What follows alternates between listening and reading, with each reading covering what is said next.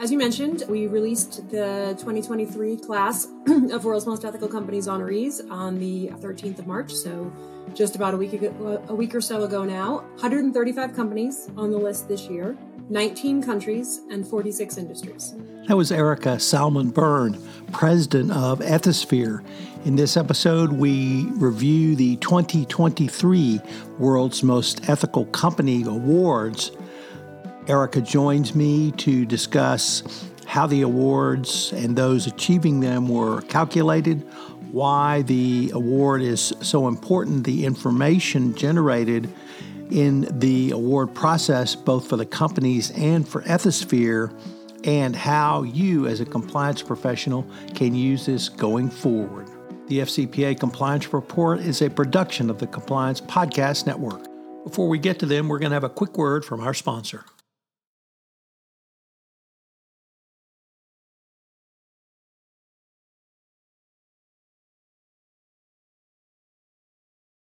Hello, everyone. This is Tom Fox, back for another episode, and I'm thrilled to have back with me Erica Salmon Byrne, president of Ethisphere, because we're going to talk about my favorite Ethisphere topic, world's most ethical companies. We had a release within the past week or so of the announcement of the awards. So with that incredibly long-winded introduction, first of all, welcome back, Erica.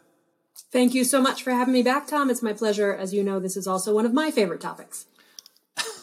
So could you give us an overview of this year, really some 40,000-foot highlights, and we'll take a little bit deeper dive? Yep, absolutely. So as you mentioned, we released the 2023 class of World's Most Ethical Companies honorees on the 13th of March, so just about a week or so ago now. 135 companies on the list this year, 19 countries, and 46 industries. So great diversity of country representation, great diversity of industry representation. We have 6 companies on the list who have been honored every year. And we have all 17 of the years that we've been doing this. And we have 7 brand new honorees. So some great new folks that we welcomed to the honoree community this year. And then, of course, some long-termers that have been around since the beginning. So what does the recognition itself mean? So, it's really interesting, Tom, because I've asked a lot of honoree companies about that. And I particularly liked the way one company phrased it to me when I was talking to them last week. And they said, look, there are lots and lots of times that companies get recognized for messing up. They didn't use the phrase messing up, but this is a family pod, so I will use the phrase messing up and let everybody fill in the blank as to what they might have actually said. But there are so few ways right now that a company that is really invested in doing business the right way gets recognized for doing business the right way. And this is one of those ways. So, if you look at what goes into the criteria of the evaluation process, we're looking at your culture. We're looking at the ways you are thinking about your impact on the communities in which you operate. We are looking at your ethics and compliance program initiatives. We are looking at the way you are governing your programs, both at the board level and at the C-suite level. We're looking at your leadership and your reputation. And when you combine all those things together, those are pieces of running your business well that rarely get recognized. And so it's really lovely to have an opportunity to recognize people who are doing those things really well. And have a chance to celebrate the work that they're doing. So you're asking questions, but you're also asking for documentation to be submitted so that documentation can be evaluated. Could you speak a little bit about the evaluation process you and your board go through? Yeah, absolutely. So the World's Most Ethical Companies process starts with the Ethics Quotient Questionnaire. And Tom, you and I had the pleasure of talking in the fall last year about some of the changes that we made to the EQ when we opened the World's Most Ethical Companies process. And so we changed the EQ with our methodology advisory board on an annual basis. In 2023, we changed about 40% of the survey, including adding some things that it turned out the Department of Justice has a real interest in. So in August, we added a question around clawbacks. We added a couple of questions around incentives and evaluations and performance management. We added questions around disciplinary calibration, all things that then showed up in the new DOJ guidance that came out earlier this month. So we really try to stay ahead of best practices, things that are coming on the horizon, pushing the bar forward in terms of practices themselves. And a company that's interested in doing the world's most ethical companies process will start by filling out the survey. Actually, I'll take a step back. Many of them will start by looking at the red line of this year's survey versus last year's survey, which is something that is openly available to anybody who's interested in looking at the methodology we use from a questions perspective. And then if they think they've got what it takes, they will then take the survey.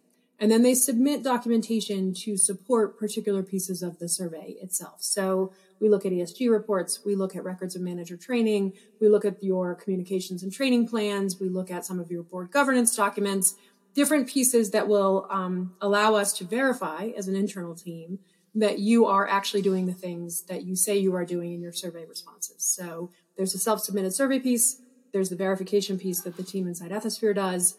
And then based on how all of that comes out from a scoring perspective, we come up with the companies that are on the list. And the way we do the scoring piece of it is, we will look at your performance in a grouping with your peers.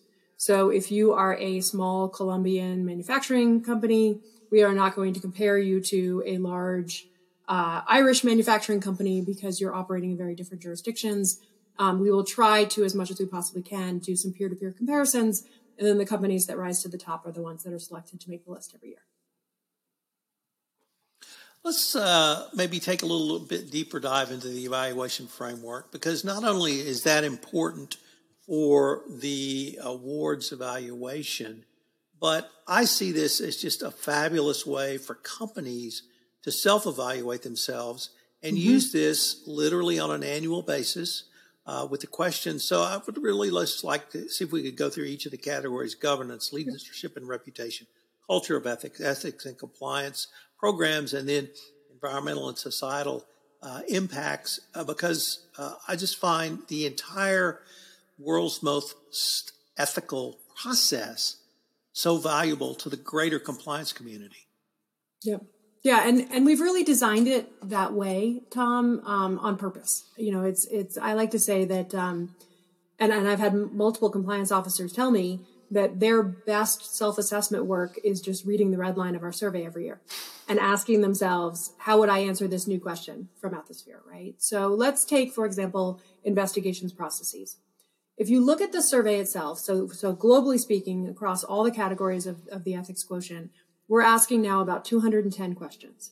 Tom, if you and I were having this conversation 10 years ago, at that point, we were asking about 100 questions. So the survey has absolutely grown exponentially over the course of the last several years as more and more pieces of this analysis become important to the process. So let's pick on one specific section. So if you look at the investigations questions in the EQ, we're going to be asking you questions about whether or not you have a written investigation process. How are you supporting your investigators? Are you providing them with templates? Are you training them on how to do investigations?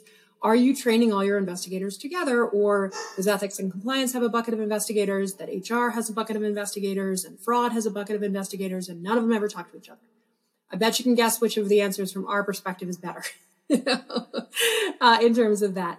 We're going to look at the way that you are deciding discipline. So that is a new set of questions that we added this year. If you look at the annotated version of the EQ, you'll see that we added a series of questions on how you're making sure that you are disciplining equally across the organization. Tom, when you and I talk about our culture data, you know that organizational justice is a huge piece of the puzzle when it comes to whether or not people are comfortable raising their hand. It's a question of whether or not they feel like something would really happen and that thing that happens would be fair. Well, on the programmatic side, one of the ways you figure that out is whether or not you're calibrating discipline across the organization. And then who's responsible for implementing discipline?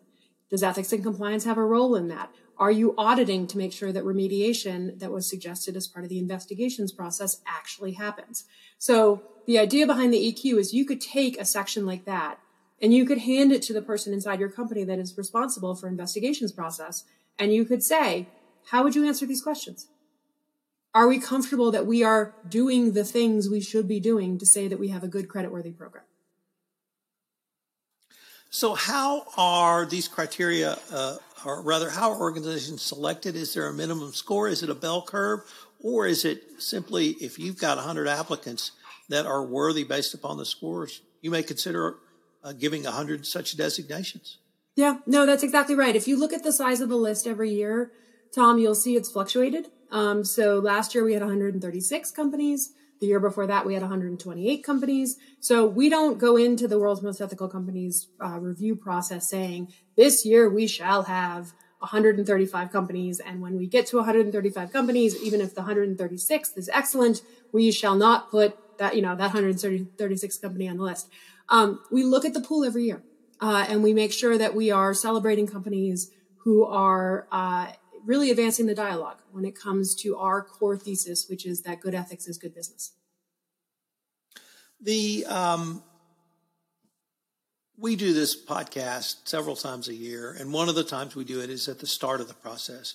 Yeah. I think it's important not simply to publicize the applications, but to really talk about the process. And I see this as an incredibly valuable tool. Certainly, it'd be great to win the designation, but I see this as so much more. So could we talk a little bit about how companies can use the application process, even if they're not selected for the designation, and how they can even use that going forward?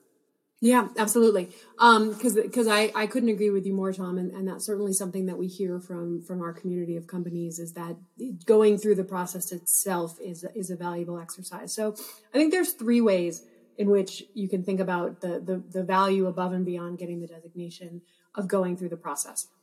One is the nature of the application process is cross-functional on purpose. So we designed the survey in such a way that you have to go talk to your corporate secretary to answer the questions. You have to go talk to your head of IR to answer the questions. You have to go talk to your HR director and your procurement team and your ESG team. You have to build a cross-functional set of relationships in order to be able to complete the survey itself. And so one of the things that I always encourage people who are looking at the survey for the first time to say to themselves is, are there questions on this survey I can't answer without going and speaking to somebody else? Do I know who that person is? And if not, why not? Because all of those relationships are critical relationships to operating your program well. And so if you don't have those relationships right now, completing the world's most ethical companies survey is a really great reason to go to your corporate secretary and say, hey, we're going to throw our hat in the ring for this thing, and I'm going to need your help. And let's start that dialogue and let's build that relationship. So that's piece 1. Piece 2 is, if you wind up in front of the Department of Justice, the Department of Justice has said that they're going to look at the quality of your program at the time you come in to disclose misconduct and at the time the misconduct happened. Well, what's a really great way of documenting the way your program was at the time the misconduct happened? Having filled out the ethics quotient, right? There's a record of how your program was functioning. If you're, dealing with an issue from 2017 and you took the EQ in 2017, you've got a record of what your program looked like because it is a comprehensive set of questions on program structure and resources. And then the last piece is something that we've been doing for the last several years, which is your scorecard. So every single company that goes through the process gets a scorecard that shows them on a category by category basis how they performed against the honoree class, whether they made the list or not. And so you can see, and you can then use internally inside your organization. Let's say, hypothetically speaking, you're a company that scored, you knocked it out of the park on impacts. You scored in the 80s on impacts, and you scored a 60 on culture. Well, that 60 on culture probably kept you off the list because that's not like that. Culture is 20% of your score. And so if you struggled on culture because nobody inside your organization has allowed you to measure your employees' willingness to speak up, that's a really fantastic tool that you can then use inside your organizations to advocate for change. Now let's put big smiles on our faces because we get to talk about the most fun part. And that's the ethics premium. Yep. And I know we're not supposed to say the money shot is what it's all about, but the money shot means a lot here. Yeah. And it's a number that struck me the first time I saw this in 2017. And I still feel that same sort of, I don't want to say awe, but just excitement when I see the ethics premium. So could you tell us what the ethics premium is and what is it for 2023? Yep, absolutely. And it is so much fun, Tom, because as you know, It is something that we've been tracking this for about a decade now. And what we wanted to do with the ethics premium was really put some numbers behind our theory that good ethics is good business. And we wanted to give our ethics and compliance community a tool to say, no, this is not, a cost center. Like, there is a financial benefit from having these kinds of programs. So we hired an index firm, and they work with us to every year when we pull the list together, we send them the list of publicly traded companies that are on the World's Most Ethical Companies list for that year. It's during the quiet period where companies know that they're on the list, but we haven't disclosed it yet. So there's, being on the list is not causing any share movement in any way, shape, or form. And they look back over a 5-year period, and they look at the financial performance of those companies. This year, there's 79 of the 135 that are publicly traded. And they figure out how those companies performed from a stock price perspective compared to a comparable global index. And every year, Tom, that group has outperformed. And this year's outperformance is 13.6%. So it is a statistically significant level of outperformance during a very turbulent market period over the course of 2022. It's a 5-year look back, but really, if you look at the chart, there's a lot of noise in the market over the course of the last year for sure. And yet we see these kinds of companies who care about their people, who care about the communities in which they operate, who are thinking long term as a business. They outperform consistently, and we have the data to show it. So to everybody out there who says, I can't care about my people and do well, I can't care about my communities and do well, I can't think for the long term and do well, I say, really? Because that's not what our data says. So the first time I saw this number, it was 4.5%. Mm-hmm. And when I saw that number, I became very excited because first of all, it was the first time I'd seen an ethics premium number. But two, it struck me, that's real money. That's real stock value. That's real price. Yep. Well, we're a lot further along than 4.5. And so maybe the last thing I'd like to emphasize is it's really not the 4.5, and it may even not be the 13.6, but it's the steady continued growth of companies who have the Ethisphere World's Most Ethical Companies designation. And over time, that compounding factor is going to be a huge increase in value to all of the stakeholders of an organization. Yep, absolutely. And Tom, I would say that it really correlates to the kind of practices that land a company on this list, right? So, because every time I present on the ethics premium, I have somebody say to me, well, what's the causation? And I'm not saying that I necessarily have specific causation. What we have is we have a decade's worth of correlation. And I would point your listeners to 3 pieces that I think drive the ethics premium. One is the average company's value today, 80% of it is intangible. What's the biggest piece of your intangible value? Your people. What kind of practices do we measure as part of the ethics quotient process? Your people practices, right?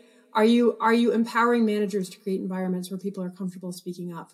Are you showing your people how to do business the way you want them to be doing business? Are you picking third-party partners that share your values and are going to keep you out of trouble, right?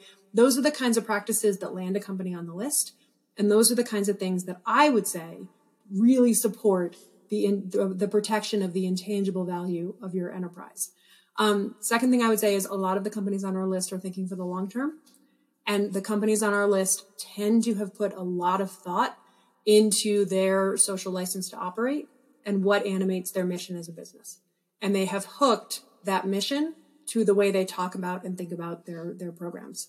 And so those are some of the things that I think really go into the magic that is now the decade's worth of data we have on the ethics premium. I can't think of a better way to end this podcast, so I'm going to say thank you very much. But before we leave, if our listeners wanted more information on the world's most ethical companies for 2023, where can they go, Erica? So 2 places you can go. One is worldsmostethicalcompanies.com, which is the honoree-focused website that we've created. If you want to see who's on the list for this year and read our FAQs about the process, we go into a lot of detail about our methodology there. The other thing I would say is give Ethisphere's LinkedIn account a follow on LinkedIn, because we are going to be writing about what the data tells us over the course of the next couple of months. And of course, gearing up for World's Most Ethical Companies 2024, which will open midsummer from a process perspective.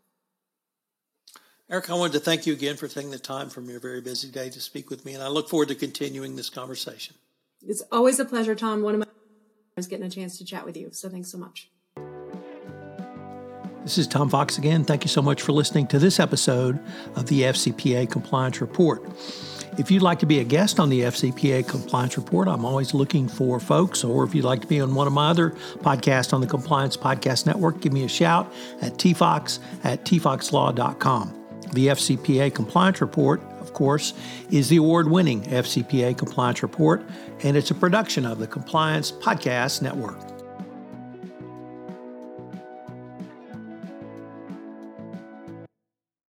This podcast is a part of the C-Suite Radio Network. For more top business podcasts, visit c-suiteradio.com.